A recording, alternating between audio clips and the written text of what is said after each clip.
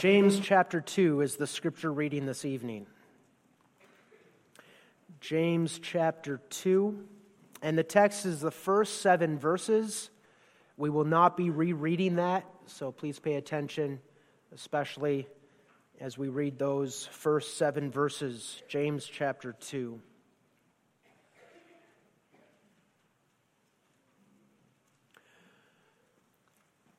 My brethren, have not the faith of our Lord Jesus Christ, the Lord of glory, with respect of persons.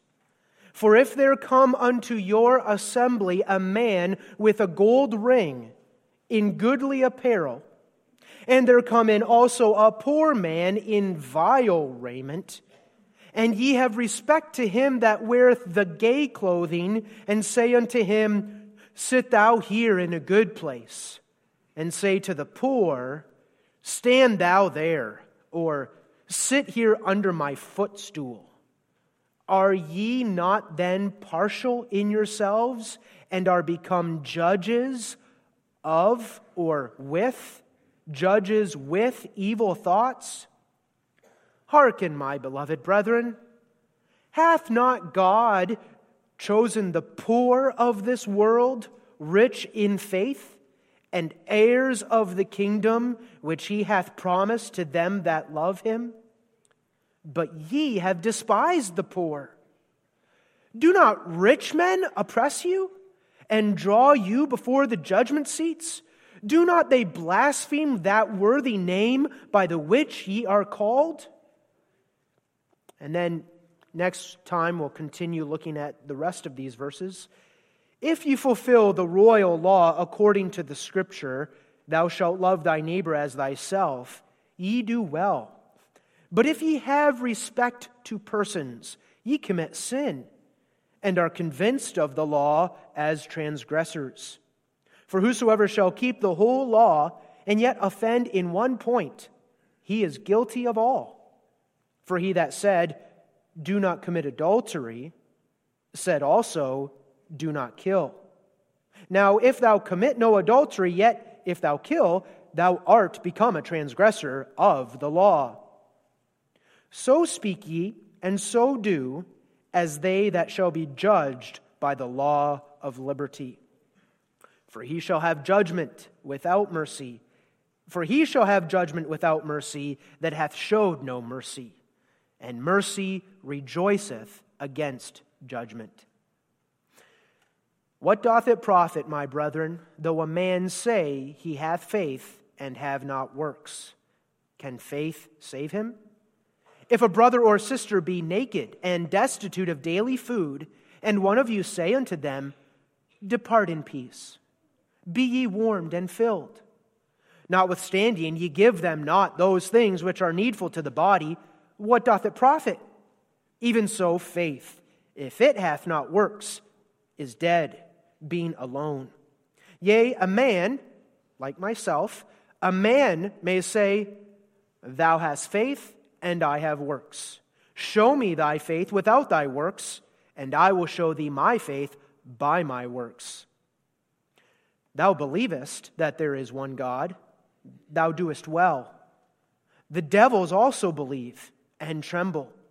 But wilt thou know, O vain man, that faith without works is dead? Was not Abraham our father justified by works when he had offered Isaac his son upon the altar? Seest thou how faith wrought with his works, and by works was faith made perfect? And the scripture was fulfilled, which saith, Abraham believed God, and it was imputed unto him for righteousness, and he was called the friend of God. You see then how that by works a man is justified, and not by faith only. Likewise also was not Rahab the harlot justified by works when she had received the messengers and had sent them out another way? For as the body without the spirit is dead, so faith without works is dead also. So far we read God's holy and infallible word. The text is verses 1 through 7. We will interact with the language in those verses in the sermon this evening.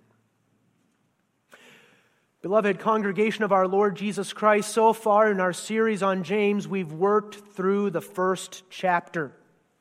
And what I think has stood out to everyone about this first chapter is just how practical it is, and then also how James, with a pastoral spirit, gets right to the heart of the issue. And he brings exactly the word of exhortation that the saints to whom he was writing were in need of. On the one hand, he doesn't mince any words, he doesn't beat around the bush, and yet on the other hand, it's clear that he's got a real pastoral concern for the spiritual well-being of these saints who were going through difficult trials. And in addition, as we worked through that first chapter, I think we also saw clearly that the exhortations that he gives in the chapter are exactly the same exhortations that the Church of Jesus Christ today also needs to hear. And I think that's also impressed upon us now as we continue in our series and go on with chapter 2 and the subject matter James brings up in these verses we look at tonight. Because this matter that James now brings up in verses 1 through 7 is a major issue in the church, isn't it? In fact, even this past week I had a hesitancy to preach on these verses because in my judgment this is a very serious issue in the church community. And I know that this sermon has to be preached the right way, and even then some people might not still like it. It would be easier to not talk about this.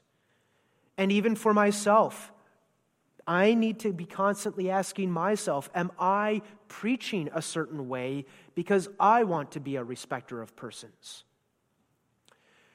Well, the text this evening touches on a sensitive issue because the fact is we are all more prone to be respecter of persons than we even realize. And we're even prone to be comfortable. We're comfortable with it being that way. This may even be the way that feels safe for some of us. We like those who know how to flatter us or who have a sharp wit. There are people who encourage us to be respecters of persons, and we are even glad to go with it. We view them highly, we want their favor, and so we do what they're expecting us to do.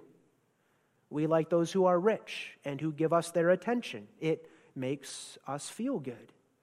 We are so prone to judge people based on their money, or their clothes, or their beauty, or their title, their education, their job, their last name, their circle of influence, and shamefully, even such things as their accent, the color of their skin, or even where they supposedly stand on a certain issue, and whether they agree with my thought patterns or not.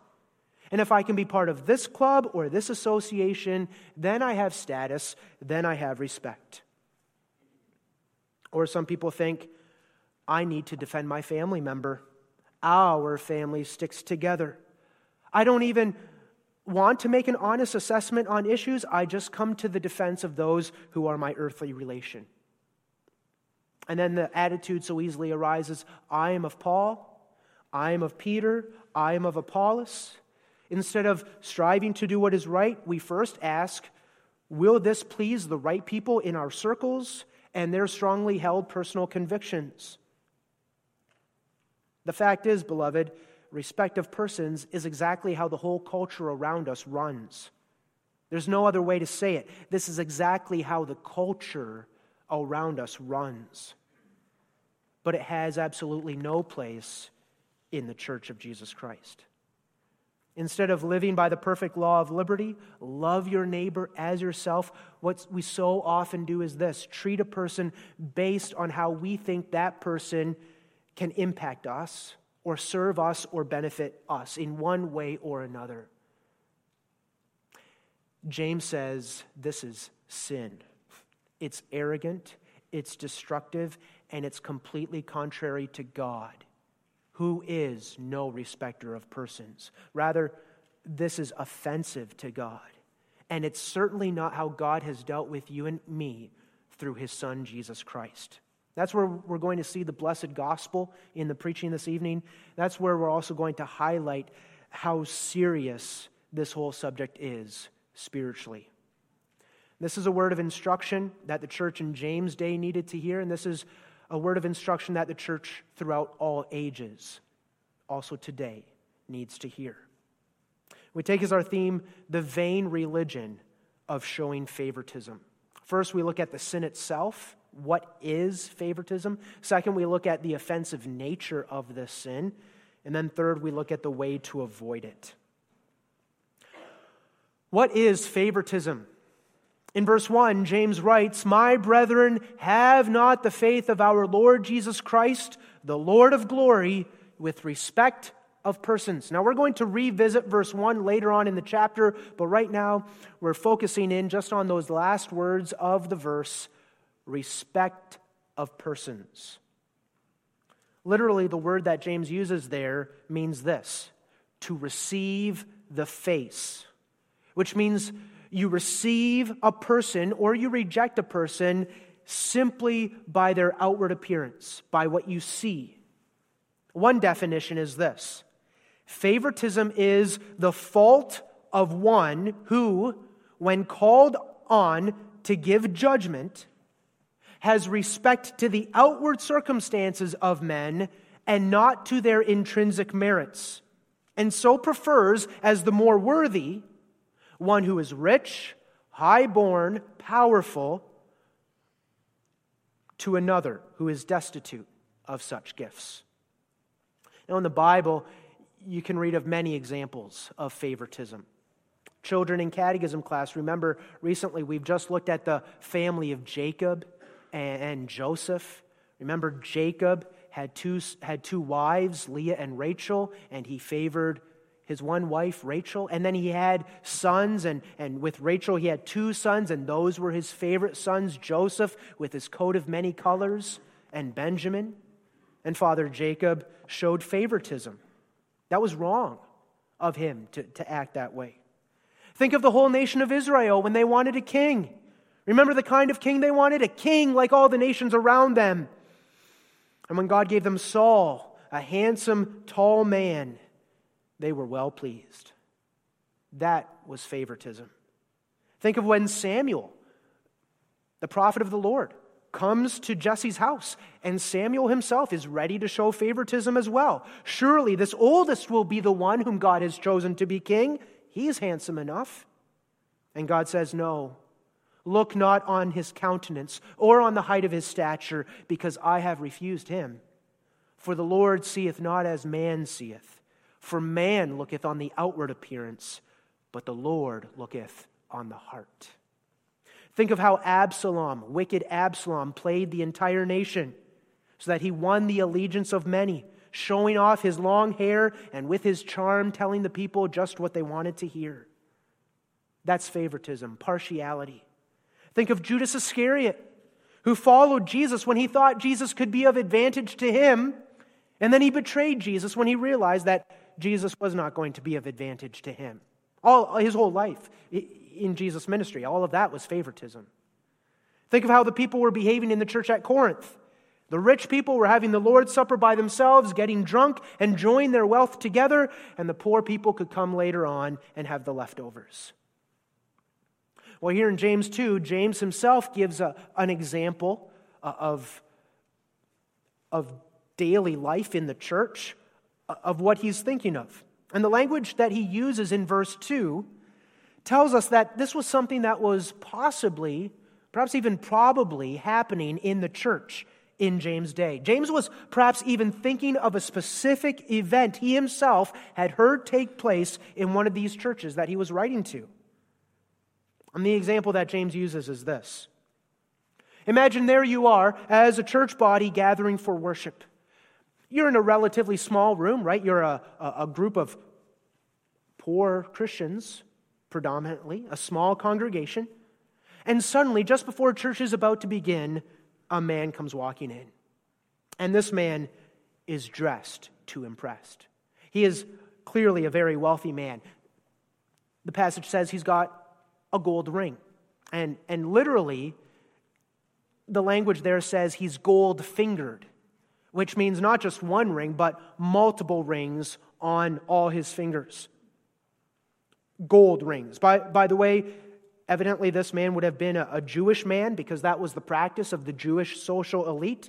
The rich Jews in this day would show off their status with gold rings. In fact, I read this past week that in these days you could even go to a store to rent gold rings in order to show off your social status. There's nothing new under the sun, is there? And verse 2 says he's wearing goldly apparel. And the word goldly is literally the word that means bright or shining. He's wearing shiny clothes. It's clear that this man has money, he understands fashion, he has taste, and maybe he even has an air of confidence to go along with it. And now imagine this man walks into church, and a church member or two is greatly impressed. They get up from their front row seat and they say to the man, "Here, sir, you can sit here right in the front of church in the best seat." And the man maybe winks at them, gives a little smile, and gladly takes their seat at the front of church. And then imagine this. Not a second later, another man starts walking into church. And this man is quite the opposite. You read that this man, in verse 2, is a poor man in vile raiment, dirty clothes. He's wearing shabby, ragged, stinky, stained clothes. Clothes that he's been sleeping in, that he's been sweating in, that he's been living in for the last weeks. This man probably doesn't have the nicest haircut or his beard trimmed. He looks like he's just walked off the street. And maybe he even looks a little sheepish to be in church because all these people are strangers. Maybe he knows he stinks and he feels uncomfortable. And now imagine that man starts walking into church and the usher stops him and says, "Sir, why don't you sit over there in the back corner? Or right here on the ground by this man's footstool, why don't you sit right there?" And maybe as the man tries to find his spot, people glance his way and they make a scowly face at him. What's wrong with this whole picture? Possibly happening in the church in James' day.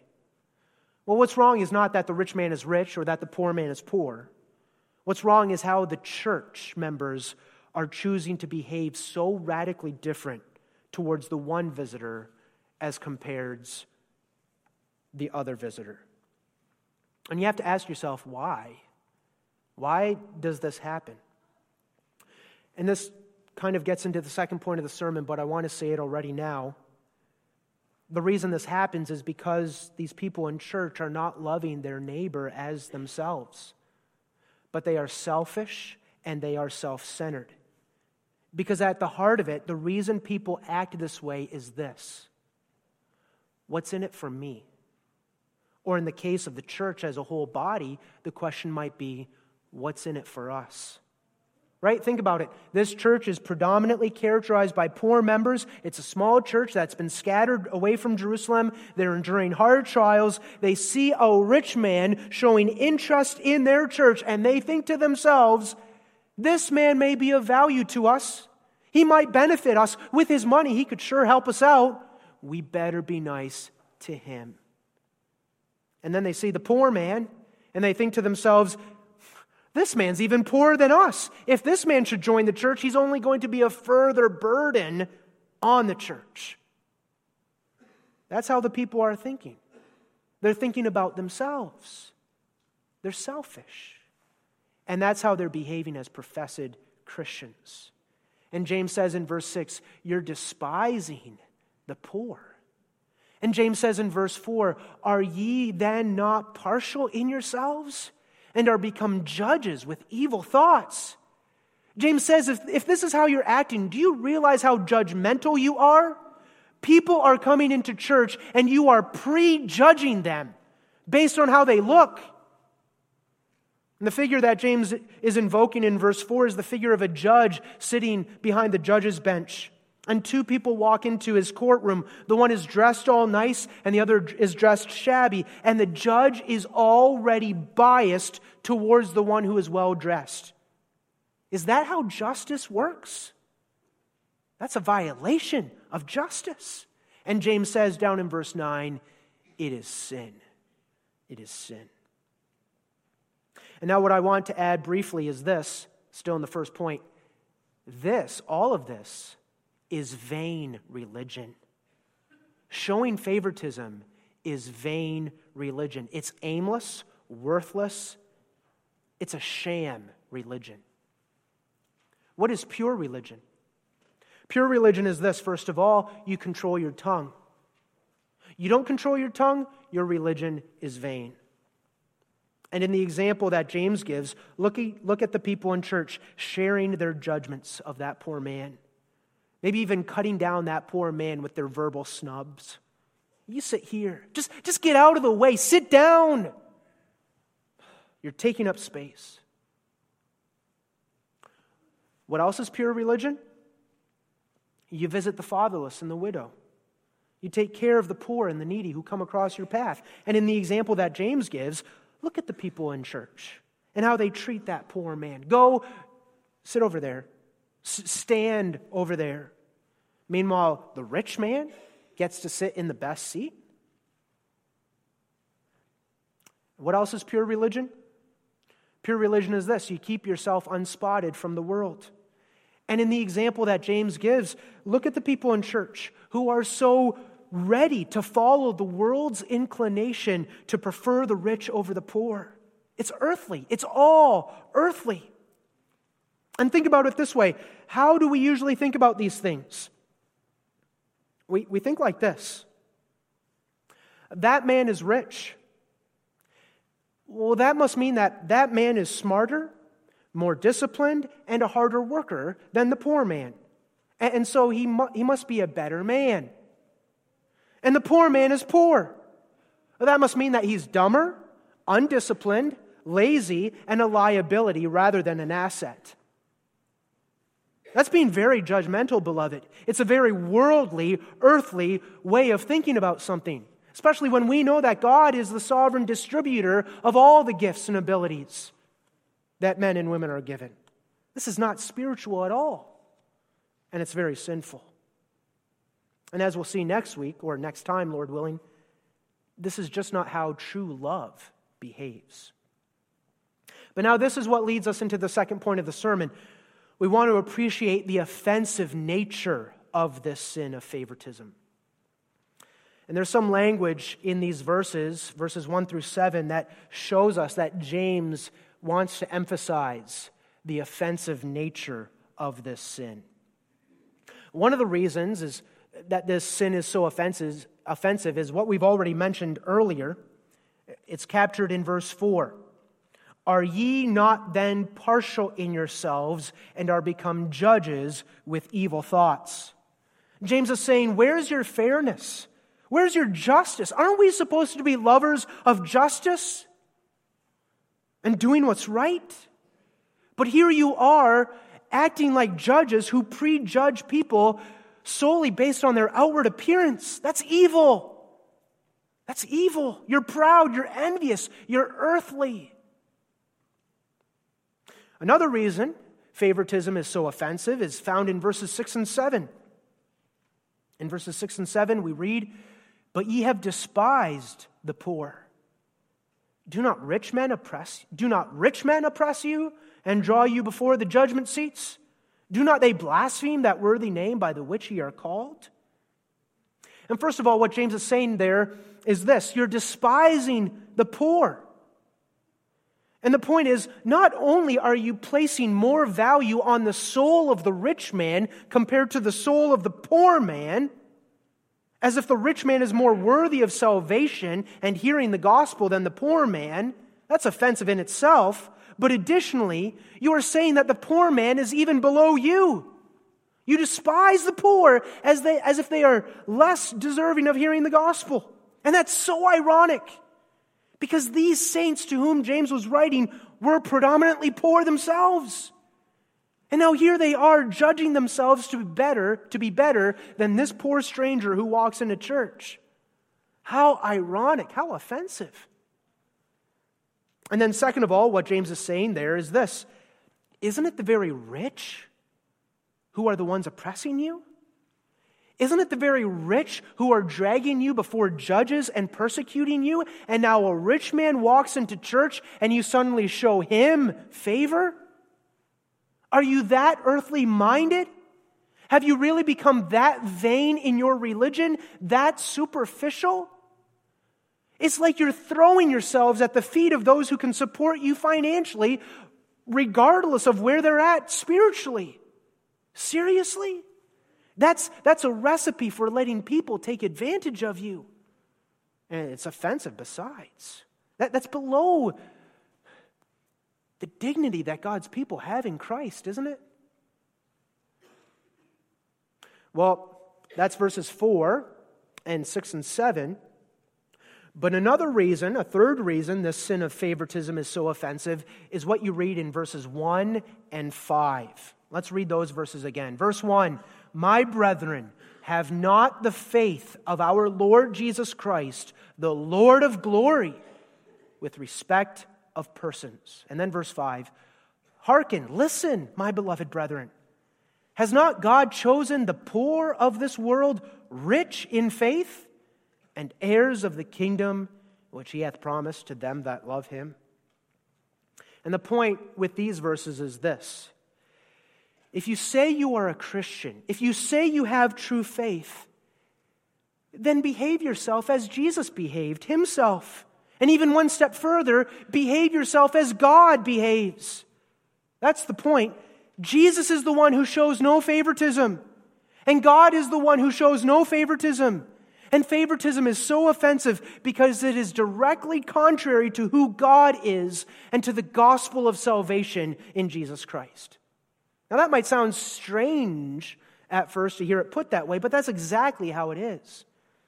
And I want to show you first that God himself is the impartial God. God is no respecter of persons. That's one of the attributes of God that sometimes we overlook and minimize. Listen to these verses. 2 Chronicles 19, verse 7. "There is no iniquity with the Lord our God, nor respect of persons, nor taking of gifts." In Deuteronomy 10, verse 17, you have a very beautiful verse. In Deuteronomy 10, verse 17, we read this. "For the Lord your God is God of gods and Lord of lords, a great God, a mighty and a terrible."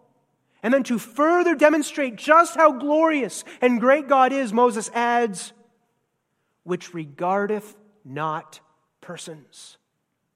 That's the glory of God.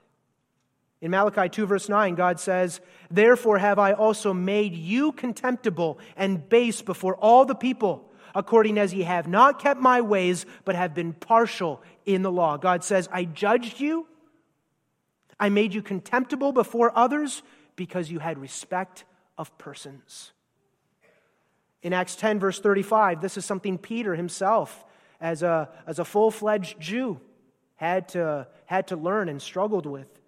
Acts 10, 34 through 35, Peter says, "Of a truth, I perceive that God is no respecter of persons, but in every nation he that feareth him and worketh righteousness is accepted with him," with God.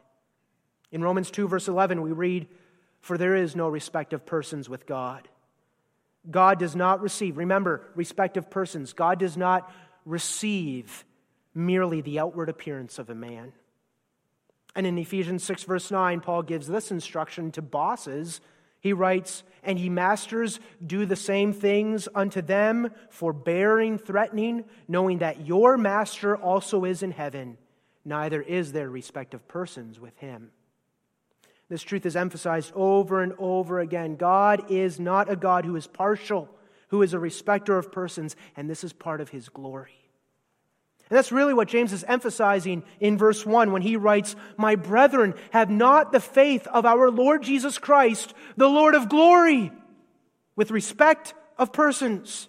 And what Jesus is saying is this, look at Jesus. What James is saying is this, look at Jesus. Jesus himself is the Lord of glory. He's the glorious one. And you know what is true about Jesus?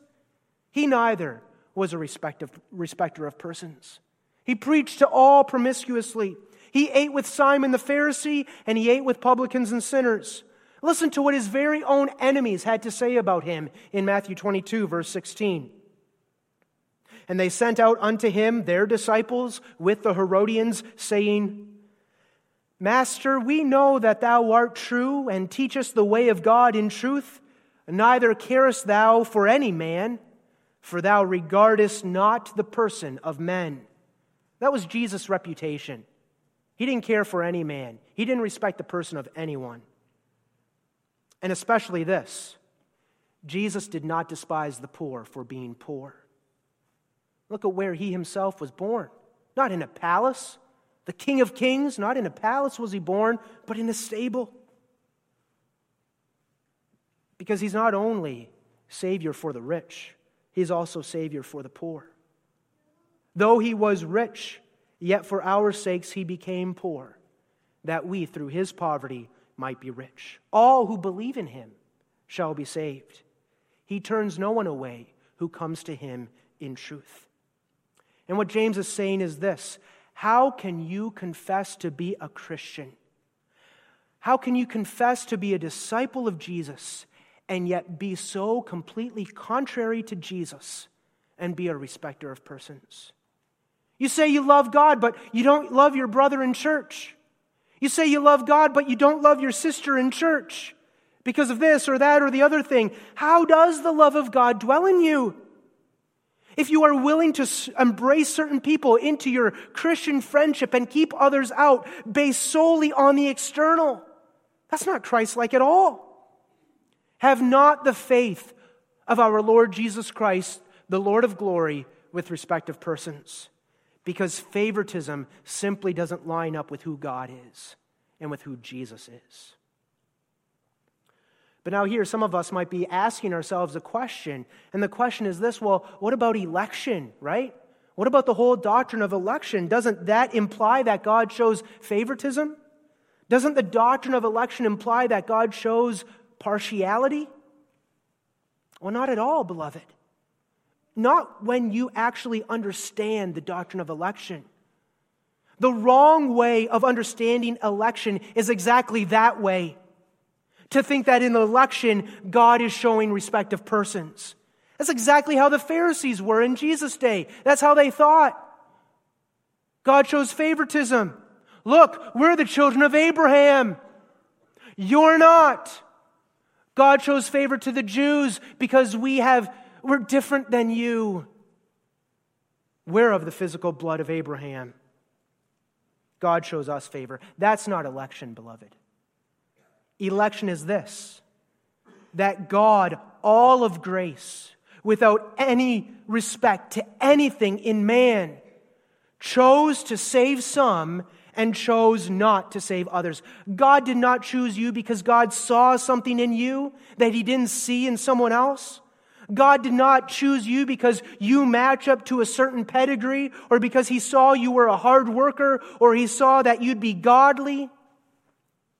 God never chose anyone based on anything in them. In fact, we could say this: when God looked down on the whole human race, fallen in Adam, there was nothing in anyone that would have commended them to God's choosing in the least. But nevertheless, in mere grace, God chose to save some. That's what grace is. Unconditional election. Not conditioned on anything God sees in you or that you might have that others don't. And to add to that, we could say this: look at the people whom God has chosen to save. That's the point of verse 5. Hearken, my beloved brethren, hath not God chosen the poor of this world rich in faith, and heirs of the kingdom which He hath promised to them that love Him? And the point of verse 5 is this: the children whom God has chosen, the children of God, are predominantly poor folk. The needy, the weak, the oppressed, not the rich. God chooses the poor. The Apostle Paul puts it this way in 1 Corinthians 1, "For you see your calling, brethren, how that not many wise men after the flesh, not many mighty, not many noble are called." Look at yourselves, Paul says. But God hath chosen the foolish things of the world to confound the wise. God hath chosen the weak things of the world to confound the things that are mighty. And then he ends that no flesh should boast about himself in God's presence. And the point is really this. Don't you know this from yourself and your own experience? Don't you know this personally? God did not choose you because you were greater than anyone else or because you were better than anyone else. You were the worst. Isn't that the perspective we're supposed to have? You were the least of all nations. You were nothing but a sinner. That's who all of us were, nothing but sinners. But God chose you in grace. He showed you unconditional love. You have been begotten again with the word of truth. You are now the child of God, an heir of eternal life. And now here you are, being a respecter of persons in the church. Have you forgotten what grace is? Have you forgotten the doctrine of unconditional election? Have you forgotten the gospel? God is no respecter of persons. Oh, look at that person's money. Look at all the gold rings on his hands. Look at his respectable job. Look at his academic attainments and intellectual abilities. Look at his wit. Look at his charm. Look at his skin color. Look at who he is, maybe just as a man, as a male. Look at anything external about him. You think it impresses God? You think anything about it impresses God? God is not impressed with any of it. God looks at the heart. Showing favoritism is offensive because it's so contrary to how God has dealt with you and me in Jesus Christ. I speak of the gospel of a full and free salvation in Jesus Christ to all who call upon His name. I myself confess that I've been saved by grace alone, through faith alone, apart from anything in myself. All that I am of grace. All that I have first received it of the Lord. And now, I determine how I'm going to interact with others based merely on their outward appearance? No, this is not pure religion. This is not living according to the law of liberty. It's against justice, it's against reason, and it's against who God Himself is and who Jesus is. And it's against the gospel. It is vain religion. That's the offensive nature of this sin. Well, I want to end the sermon on a positive note. And so I want to consider the question, how do we avoid it? How do we avoid being a respecter of persons? This is a real struggle, a serious issue. We all know it. We all struggle with it. How do we avoid being a respecter of persons? Well, one answer that I thought about this afternoon to add was this. Get to know people better and stop dwelling at the superficial level. Right? If we just all want to be superficial with each other, what we're actually doing is encouraging respecter of person type thinking. So that we don't actually get to know each other, but all we can judge each other on is our outward appearance, is how we look. And we never show each other the heart of the matter so that we get to know each other. That's what we have to work at, isn't it? Enough with appearances. Let's get to know each other. But what I had written down and what I had thought about earlier was this.